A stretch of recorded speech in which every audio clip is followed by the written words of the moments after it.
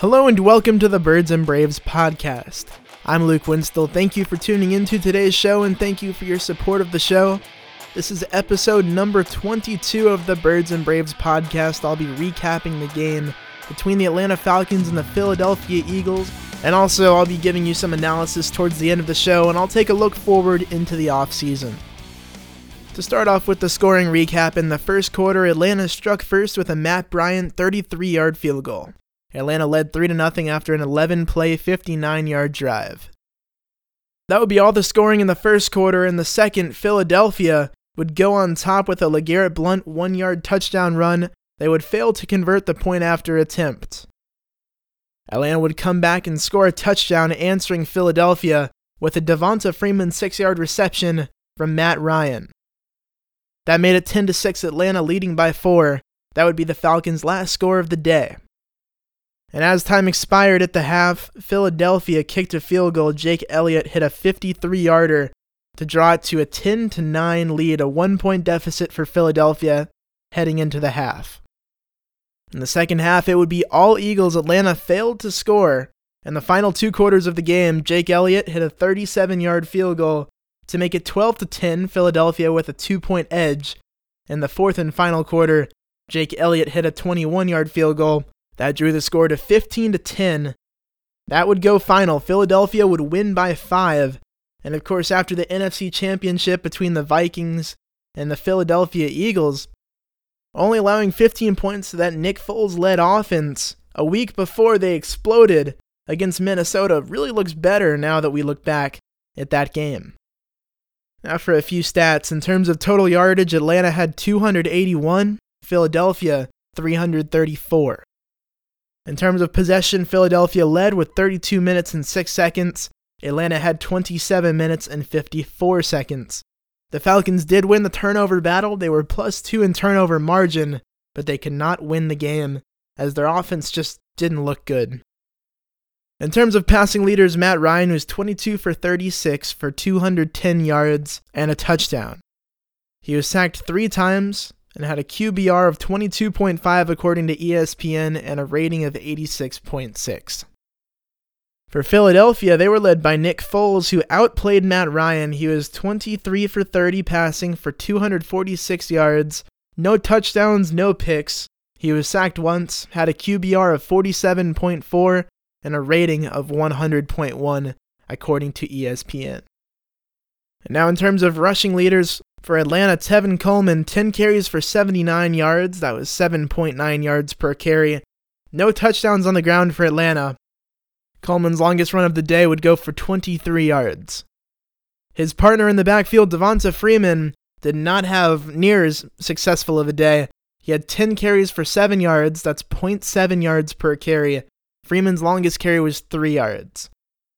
It was later revealed after the game that Freeman had a knee injury, and I'm sure that hampered him. But for Atlanta to give him 10 carries on a knee injury might not have been the best idea, especially since he was extremely inefficient with 0.7 yards per carry. For Philadelphia, they were led in terms of rushing by Jay Ajayi, who toted the rock 15 times for 54 yards. He went for 3.6 yards per carry, no touchdowns, but his longest run was 11 yards. Now for receiving leaders, Julio Jones led Atlanta, 9 catches for 101 yards. That's 11.2 yards per reception. His longest catch was 21 yards. He was targeted 16 total times.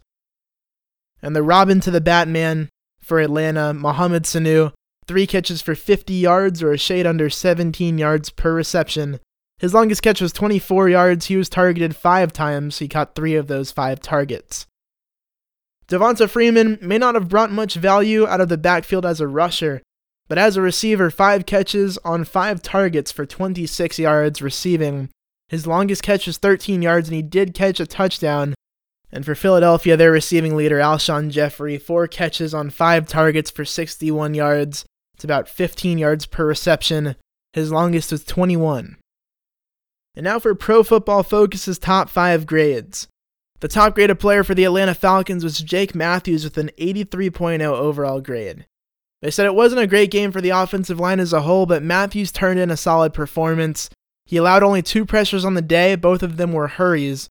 He led the line with an 84.8 run blocking grade, and Jake Matthews now ends the season ranked number 14 among all offensive tackles with a career-high 80.9 overall grade. Matthews had a really good season for Atlanta. That's something he'll have to build on going forward as one of the rocks alongside Alex Mack of that offensive line. The second highest graded player for Atlanta, Grady Jarrett, with an 82.0 overall grade. He was one of the few players for Atlanta defensively that had a good outing in the Falcons' loss.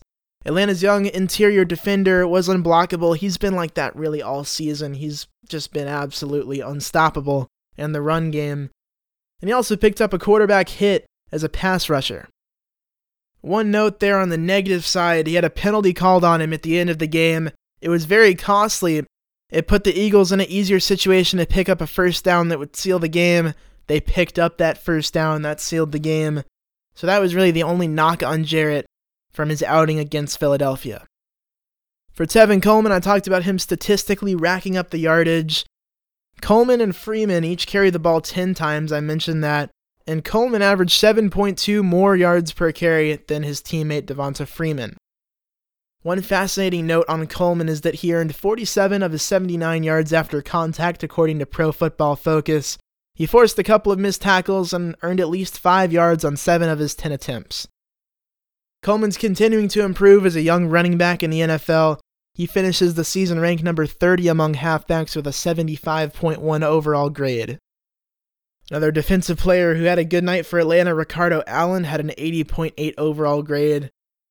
And a young guy, a rookie, Takaris McKinley, had a 77.2 overall grade. Pro Football Focus said the stage did not appear to be too big for the edge defender Takk McKinley in his first career playoff game. The rookie edge defender made some plays in the run game, however, he was mainly on the field to rush the passer and get to the quarterback. He did not disappoint there. McKinley led Atlanta's pass rush. He had 3 total pressures, he had a sack, and 2 quarterback hurries on only 17 pass rushing snaps. Now the player who did get the game ball from Pro Football Focus, not on the Atlanta side, it was on the Philadelphia defensive line that dominated all night long. Fletcher Cox had an incredible game, an 84.2 overall grade, and a 29.4 run stop percentage. And now just really an overview, some thoughts on the game. Atlanta was coming off of a win against the stellar Los Angeles Rams team. They had a high-flying offense. Atlanta's defense really shut them down. They did about as good a job as anybody did against LA all season long. And Atlanta came in as the number 6 seed. They were playing the number 1 seed. Every time that matchup has happened in the NFL, the 1 seed has been favored. This time, for the first time ever, a 6 seed was favored. Atlanta came into the game, depending on who you ask or where you look, somewhere around a 2.5 to 3-point favorite. Atlanta fought and they battled hard, and they gave the NFC's number 1 seed a really, really good test. Atlanta had a chance to win it at the end of the game. I'm sure all of you, especially the Falcons fans, have heard about it. You've talked about it. But at the end of the game, Atlanta's got a play where they're looking to score. It's 4th down. They've got to get the touchdown. They're down 5. Sarkisian calls the play with Derek Coleman split out, and he isolates half the field. It doesn't seem like a great play, and the Eagles seem to anticipate it, judging from the post-game interview and a couple of the players from Philadelphia that said, yeah, I knew the play. I knew it was coming. And Atlanta fans aren't happy about that. I'm not happy about that play call either. But at this point, Sarkisian's not going to get fired. Dan Quinn has openly told the media he doesn't think it's right to blame one guy for the offense not being as good as it was last year under Shanahan. And I agree with that. I think it's really the smart decision. I know it's the fan reaction and the knee-jerk reaction to say, fire Sarkisian, I am completely off the boat. But Dan Quinn and the Falcons franchise are making the right decision to keep Sarkisian and give him another year. Now, year number 2 will be a big year for Sarkisian, just like it was for Shanahan. Shanahan showed out, he balled out, and earned himself a head coaching job. For Sarkisian, I don't know if he could do the same. I don't know if a head coaching job would be ahead of him. But if he could show out and have a great year like Shanahan did in year number 2, that would be really big for the Atlanta Falcons. And if he does have a much better year in his second year with Atlanta, that could mean the Falcons are at least in the NFC Championship and at best in the Super Bowl, winning the Super Bowl because they have the talent They have the personnel and the experience in place to do so. And another thought on the game, the defense did its part. I was really pleased with what the defense did, especially now looking back, seeing what the Philadelphia offense did to a nice Minnesota defense that had playmakers at every level. That really shows you how well Atlanta's defense did in that game. But I can't say the same for the offense. They underperformed again, and they really seem to lack an identity this season. On the offensive line, the Eagles were just dominant. In terms of the battle in the trenches, the Eagles dominated. Their defensive line destroyed Atlanta's offensive line, especially at certain points in the game. And Atlanta's offensive line needs to improve. They're pretty good. They did a nice job. They didn't allow many sacks this season, so they were good in that category. But I think they drastically need to improve the guard play. I'm fine with Schweitzer right now, but I think he's better served as a quality backup. And when I say quality backup, I mean he could be a really high-quality backup in the NFL. Almost similar to Ty Sombrello, where he's a top-notch backup that's almost a fringe starter on certain teams in the league. And on the other side, Andy Levitre may be gone because of his contract and his cap hit, but I think Atlanta will find a way to restructure and keep him, because you don't want to be getting another starter at guard where you lose Chester, replace him, and now losing Levitre and replacing him. That would be tough for Atlanta, especially for a team that doesn't have as much cap space as they usually do. But on that note, I think offensive guard definitely needs to be addressed in the draft. I think Atlanta needs to slap a first or a second round draft pick on that position, unless the defensive line falls apart, which is possible with multiple guys potentially being cap casualties and a few others, like Dontari Poe, that may not get re-signed as they're free agents. So that could be a really tough situation. But if Atlanta can get their defensive line in at least a good place, I think they've got to spend one of their top 2 picks on the offensive guard position. I think at worst he gives some competition to Wes Schweitzer, and also don't forget 4th round pick from last year, Sean Harlow, and then Ben Garland could be brought back as well into that mix, and then that could be looking really interesting. That could be a big training camp battle at the offensive guard spot, but I think that's what Atlanta needs. They have to solidify those inside positions on the line. And for Atlanta, I mentioned they lacked an identity. Last year, they had a lot of big plays. They were a big play offense. This year, not nearly as many under Sarkisian. It seemed like they were more conservative offensively. Some of that has to do with play calling. Some of it has to do with execution. Some of it may have to do with some massive drops, like Julio Jones against Carolina, dropping that long pass in the end zone in the first meeting between Atlanta and the Panthers. But it really seemed like that was one of the biggest differences, at least in my opinion, from last year to this year. Not necessarily the offensive coordinator, or not necessarily certain players. I think it was really the lack of big plays, and also on the negative side as well, those drops really killed a lot of drives and a lot of possessions where Atlanta could have scored. Now to flip over to the defensive side, I think Atlanta is 1 or 2 playmakers away. They're likely going to lose Dontari Poe unless they can work some wonders with the cap. It looks like they'll lose at least one of their defensive ends or edge defenders. They're going to need to either replace those guys or be creative with the cap and find a way to sign them. And one thing I've noticed, Thomas Dimitroff, Atlanta Falcons general manager, has done a pretty nice job, especially finding skill players and finding some defensive players, especially recently drafting on the defensive side of the ball. He's done an excellent job working with Quinn.